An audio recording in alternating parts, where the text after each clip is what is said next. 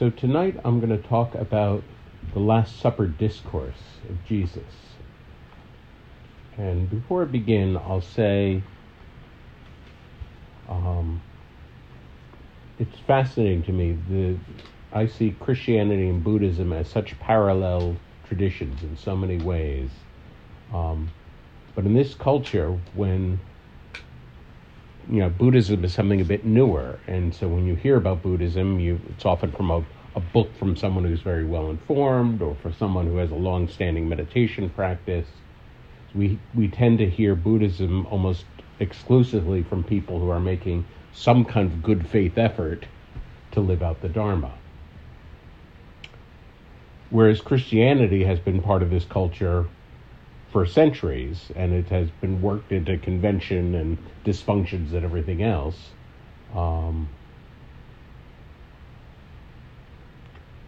And it's a sad thing. Pain is loud. The loudest signals in the body and some of the loudest signals in society are signals of pain. I think there are a large number of Christians in this country who are making a good faith effort to live according to the gospel teachings, but many of these people are just quiet, ordinary, decent people living ordinary lives, and they're not making any noise about it. I know some of these people, and they're wonderful. A lot of the noisiest voices come from dysfunction. And it's a sad thing in our media-driven culture that the loud, dysfunctional voices often become, as it were, the spokespeople or the representatives for any particular movement. I also wonder if, I'm just noticing that attendance tonight is about half of what it has been over the past few weeks, and I don't know if the Christian theme has scared people away somehow, or it might just be happenstance, I don't know. And of course, many people have been wounded by Christianity, or by the church, or, at least in the name of Christianity. And all this makes it much harder to appreciate the spiritual richness and depth of Christianity. It's much easier for us to appreciate the spiritual richness and depth of Buddhism because it doesn't come with all this baggage,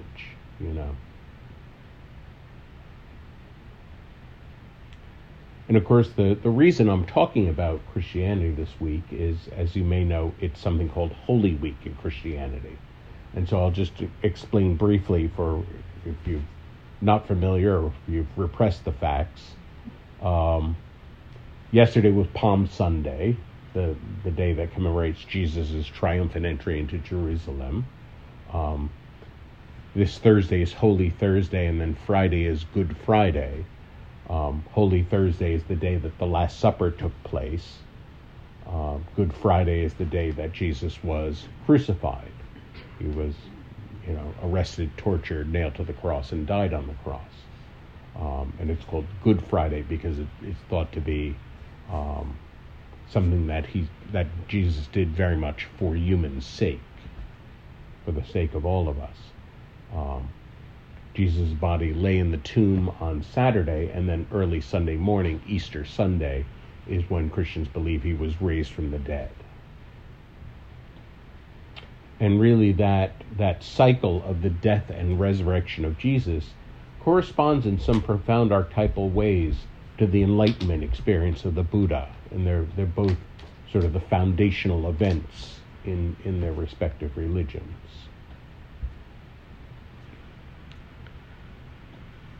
And I'll say also the four Gospels, which are the first four books of the New Testament, these are the books that, as it were, tell the Jesus story. They're not biographies in a modern sense, but they tell the Jesus story. The first three all are similar, Matthew, Mark, and Luke, and they follow similar patterns. They actually share a bunch of material between them. And then the fourth one, John, is completely different from the other three. The first three just give this very short account of the Last Supper and, the breaking of the bread and the blessing of the wine, which Christians understand as the beginning of the Eucharist.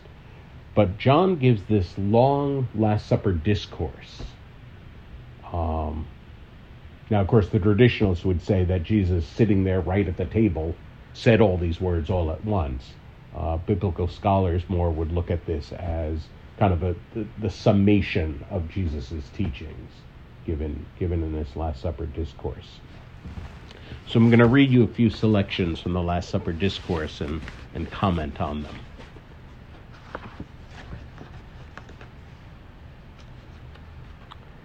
The beginning of the Last Supper discourse is a striking story, a story which may sound familiar. Jesus, knowing that the Father had given all things into his hands, and that he had come from God and was going to God, rose from supper, laid aside his garment, and girded himself with a towel. Then he poured water into a basin and began to wash the disciples' feet and to wipe them with the towel with which he was girded. When he had washed their feet and had taken his garments and resumed his place, he said to them, "Do you know what I have done to you? You call me teacher and Lord, and you are right, for so I am. If I then, your teacher and Lord, have washed your feet, you also ought to wash one another's feet. For I have given you an example that you must also do, that you also should do as I have done to you. Truly, truly, I say to you, a servant is not greater than his master, nor is he who sent greater than he who sent him. If you know these things, blessed are you if you do them." And so this striking image of Jesus in really a very servile way, washing the disciples' feet. And with respect to this, I want to talk about two words, the word humility and the word humiliation. And probably those words sound a little bit different to you. Like, humility probably has kind of a warm, fuzzy feeling, Humility is something conventionally valorized. If someone says that we're humble, we take it as a compliment, this sort of thing.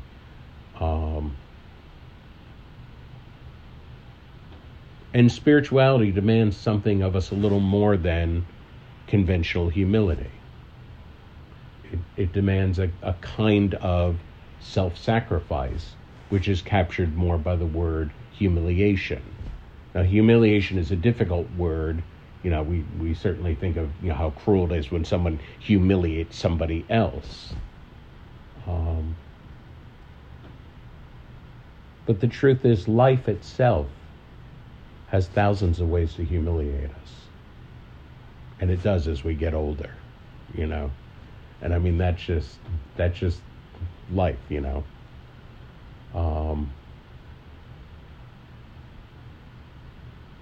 And I think part of the insight of both Christianity and Buddhism is by embracing just the inevitable humiliations that come sometimes with raising children can do that, sometimes aging, that these are all tools to let go of our ego attachments,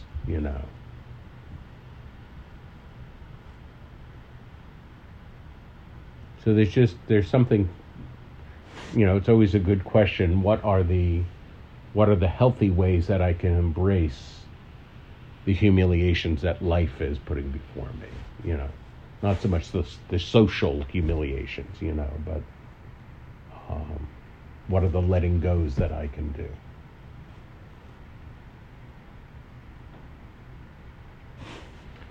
In another passage, Jesus said, "Let not your hearts be troubled. Believe in God, believe also in me. In my Father's house are many rooms. If it were not so, I would not have told you that I go to prepare a place for you. And when I go and prepare a place for you, I will come again and take you to myself, that where I am you may also be, and you know the way where I am going." Thomas said to him, "Lord, we do not know where you are going. How can we know the way?" Jesus said to him, "I am the way and the truth and the life. No one comes to the Father but by me." So a number of things in that passage First of all, just this, he says it several times during the Last Supper discourse, let not your hearts be troubled. But again and again, he's trying to reassure them. And this whole thing about, in my Father's house there are many rooms and I prepared a place for you. The way I would frame that is the sacred extends to us a deep possibility of belonging. You know, and what does it mean? What does it mean to belong to life?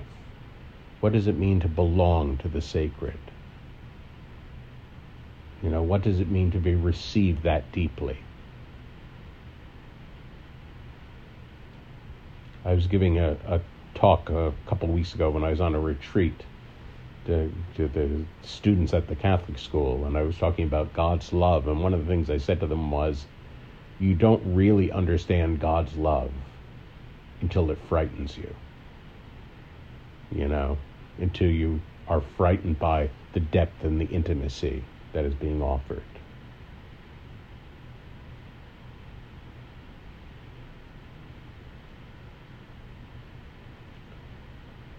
So he says a few things, and then Thomas asks this question, how can we know the way? And it's fascinating, and this is something that occurs throughout the Gospel of John. People ask these confused questions, and Jesus' response is to answer from a place of immediacy. You know, what is the way? I am the way. You know, this almost this Zen-like, you know, focus on what is available in the present moment. And I'm always particularly intrigued by this statement, I am the way, the truth, and the life. In a way, we could read that as, I am the Tao, the Dharma, and the Prana. And it's interesting because, of course, Lao Tzu wrote about the Tao, this mystical force that runs through everything.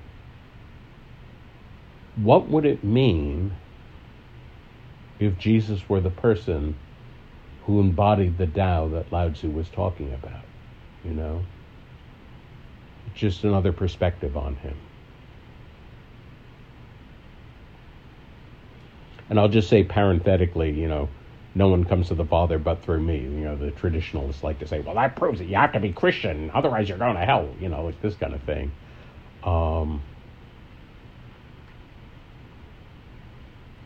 We come to the sacred through a way. You know, and Buddhism talks about this in a very different way, you know. Buddhism gives us an eightfold path, you know. We're not going to get to enlightenment by accident, you know. We're going to get to enlightenment by following a way, by doing intentional work, by following a discipline, you know.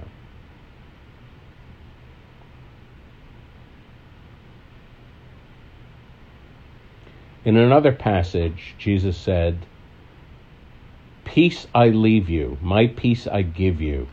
Not as the world gives, do I give to you. Let not your hearts be troubled, and let them not be afraid. And that one I find striking. My peace I give you, not as the world gives, do I give to you. I think of this in terms of the Buddhist idea of refuge. You know, and Buddhism points out there's all kinds of false refuges, you know, all the false things that we run to for security, for comfort, for, you know, whether it's drugs or alcohol or relationships or entertainment or, you know, all the ways that we numb ourselves out and try to make ourselves feel better.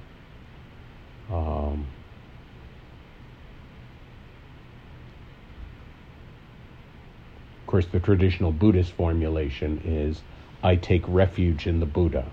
I take refuge in the Dharma. I take refuge in the Sangha. And the idea that these are what provide true peace, as opposed to the way that the world gives peace. You know?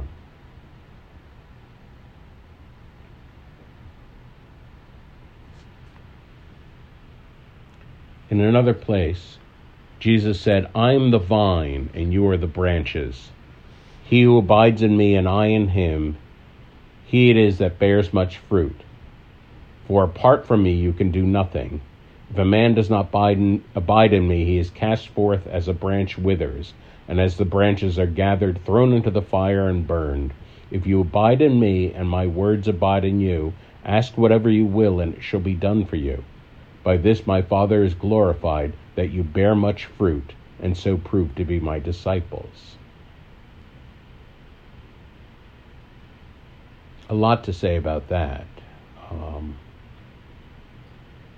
One thing I'll say is that, in some sense, the oldest and most far-reaching revolution that the human race has ever been through has been the agricultural revolution. It took place over tens of thousands of years and was really complete by the time that recorded history began.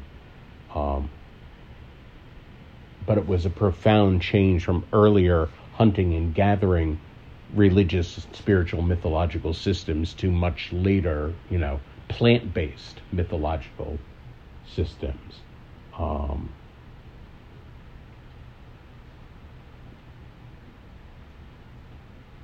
And really, all the ideas that we have, say the Buddhist idea of interconnection, comes in part from the way that plants would be interconnected under the ground in a rhizome,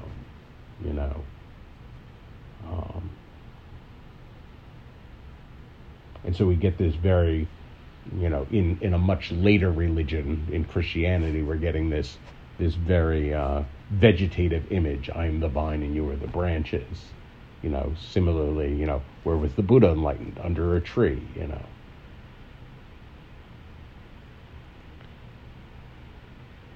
And of course, I am the vine, you are the branches. It calls very much to mind the Buddhist idea of no self, anatta, which is one of the harder Buddhist ideas to understand. Sometimes no self is understood more positively as interbeing or interconnection.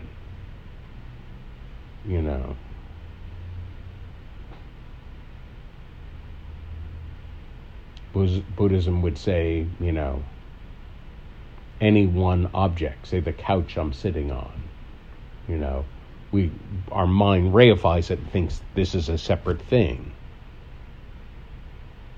But if you think of the energy of all the people who have ever sat on it, if you think of the people who built it and the person who bought it and put it together, and where did the raw materials come from, and where did all those people get food, and on and on, everything is connected to everything else.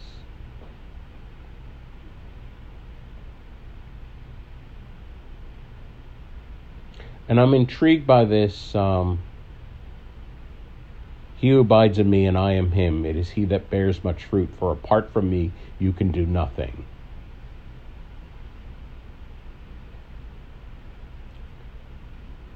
We live in a very self-esteem driven culture and a very, very ego-driven culture, and we so like claiming credit for the things that we do,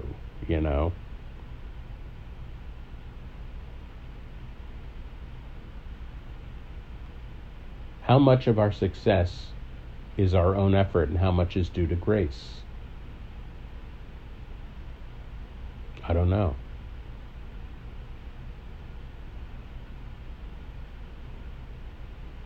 Many times we're successful in the world because of our inborn talents. To whom do we owe our talents? This kind of thing.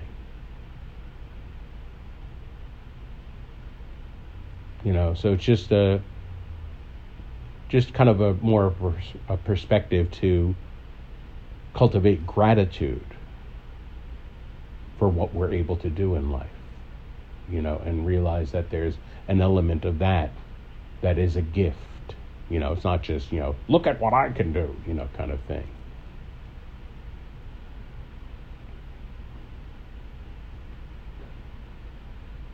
And all this stuff about the branches that bring forth fruit and the branches that don't bring forth fruit and wither, what are the branches in our life that are bringing forth fruit? And what are the branches in our life that are not? you know? And are we willing, as it were, to prune ourselves? To cut away the parts of our life that really are not productive so that we can more fully flower.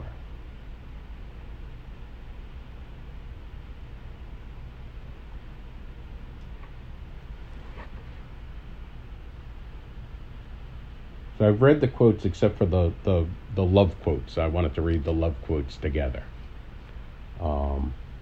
In one place, Jesus said, "A new commandment I give you, that you love one another even as I have loved you, and that you love one another.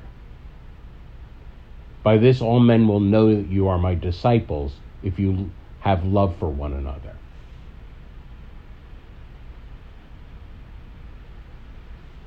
And it's a new commandment in the sense that earlier, Jesus had given the commandment, love your neighbor as yourself. And it's almost like he's upping the ante. It's not good enough that you love your neighbor as yourself. I want you to love each other the way I love you.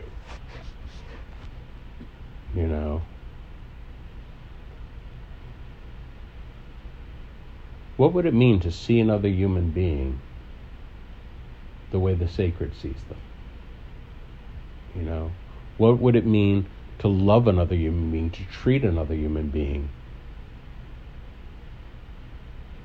as someone who is loved by the sacred?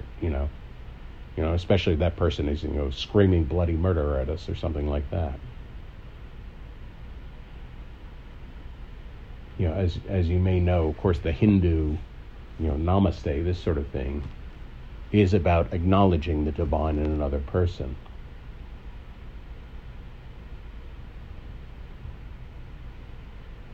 And this new commandment, sometimes a more traditional name for Holy Thursday, is Maundy Thursday, from mandatum, commandment, because Jesus gave this new commandment.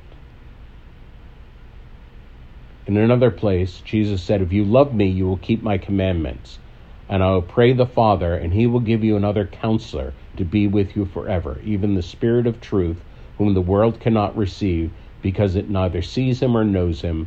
You know him, for he dwells within you and will be in you." And this is his prediction of the coming of the Holy Spirit, which took place on Pentecost.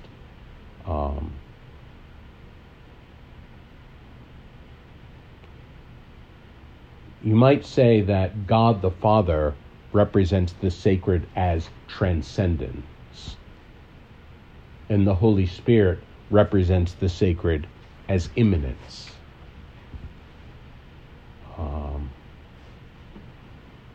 Hinduism also talked about the sacred transcendent and the sacred immanent, Brahman and Atman. And really the central truth of the Upanishads is that Atman is Brahman, that the two ends of infinity, loop together.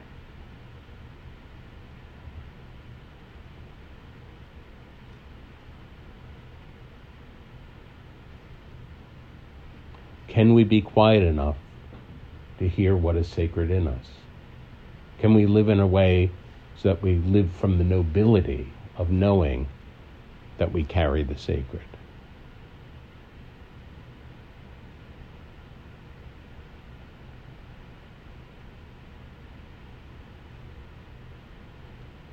And later on, Jesus said, "This is my commandment, that you love one another as I have loved you. Greater love has no man than this, that a man lay down his life for his friends. You are my friends if you do what I command. I no longer call you servants, for the servant does not know what his master is doing. But I have called you friends, for all that I have heard from my Father I have made known to you. You did not choose me, but I chose you and appointed you, that you should go and bear fruit, and that your fruit should abide, so that whatever you ask the Father in my name, he may give it to you. This is my command, to love one another."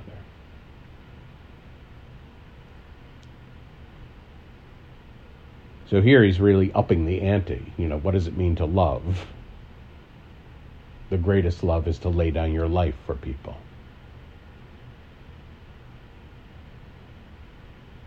And I'll certainly present that Dr. King would have known this verse very well, and it probably meant a great deal to him. Today, of course, is the anniversary of the famous Promised Land speech that he gave in Memphis the night before he was assassinated.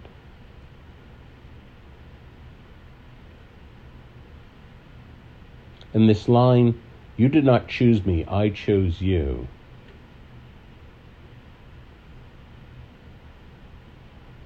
We live in this society where we're given so much choice. In fact, we're given even a bewildering amount of choice in some cases. Like, do we really need 80 different kinds of toothpaste? This sort of thing.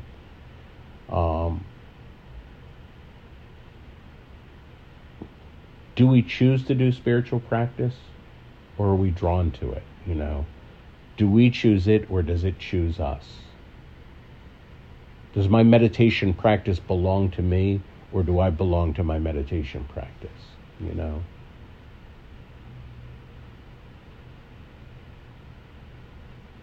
And it's interesting just to think about the action of grace. We don't really choose grace.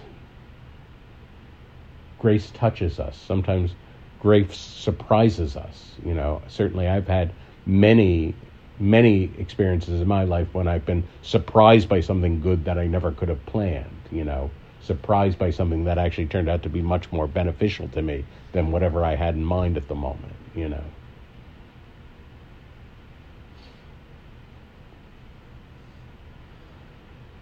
So, and again, how do we frame it to ourselves? Am I in charge of my spiritual life, or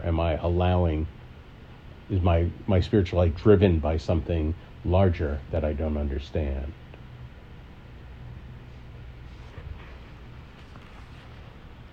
So I'll share the quote sheets at this point. On page 1 are all the biblical passages that I read. And then there are quotes on the other side. I'll also share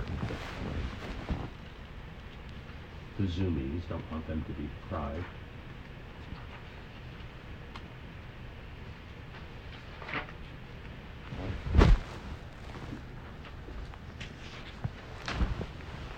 So on the other side,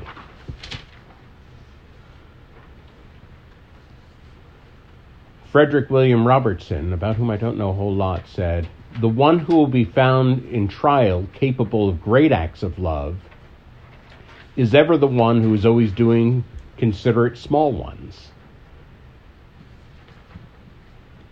Sri Nisargadatta said, "Wisdom tells me I'm nothing. Love tells me I'm everything. Between the two, my life flows." Shunryu Suzuki said, "Our practice should be based on the idea of selflessness. Selflessness is very difficult to understand. If you try to be selfless, that's already a selfish idea. Selflessness will be there when you do not try anything." Ram Dass said, "I would like my life to be a statement of love and compassion, and where it isn't, that's where my work lies."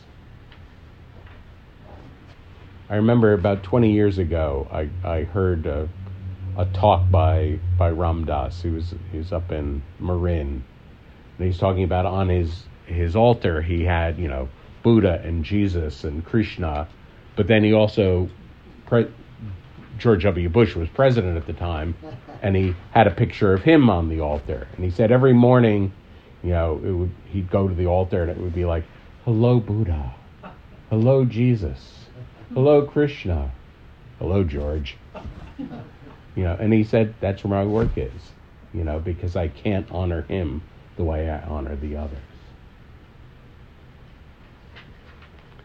Henry Nouwen said, "Did I offer peace today? Did I bring a smile to someone's face? Did I say words of healing? Did I let go of my anger and resentment? Did I forgive? Did I love?" These are the real questions. I must trust that the little bit of love I sow now will bear any fruits here in this world and the life to come. That's just a wonderful set of questions to read every day. Mary Oliver said, "To live in this world, you must be able to do three things: to love what is mortal, to hold it against your bones, knowing your own life depends on it, and when the time comes to let it go, let it go." Yeah, just that. That's all you need to know. The Dalai Lama said, "Peace starts with each one of us. When we have inner peace, we can be at peace with those around us." Nacho Rayomi Remen said, "The purpose of life is to grow in wisdom and in love." Jack Kornfield said, "The essence of Buddhism is no self, no problem." Eckhart Tolle said, "Surrender to the grief, despair, fear, loneliness, or whatever form the suffering takes. Witness it without labeling it mentally. Embrace it. Then see how the miracle of surrender transmutes deep suffering into deep peace." David White said quite simply, you will be humiliated into the next season of your life."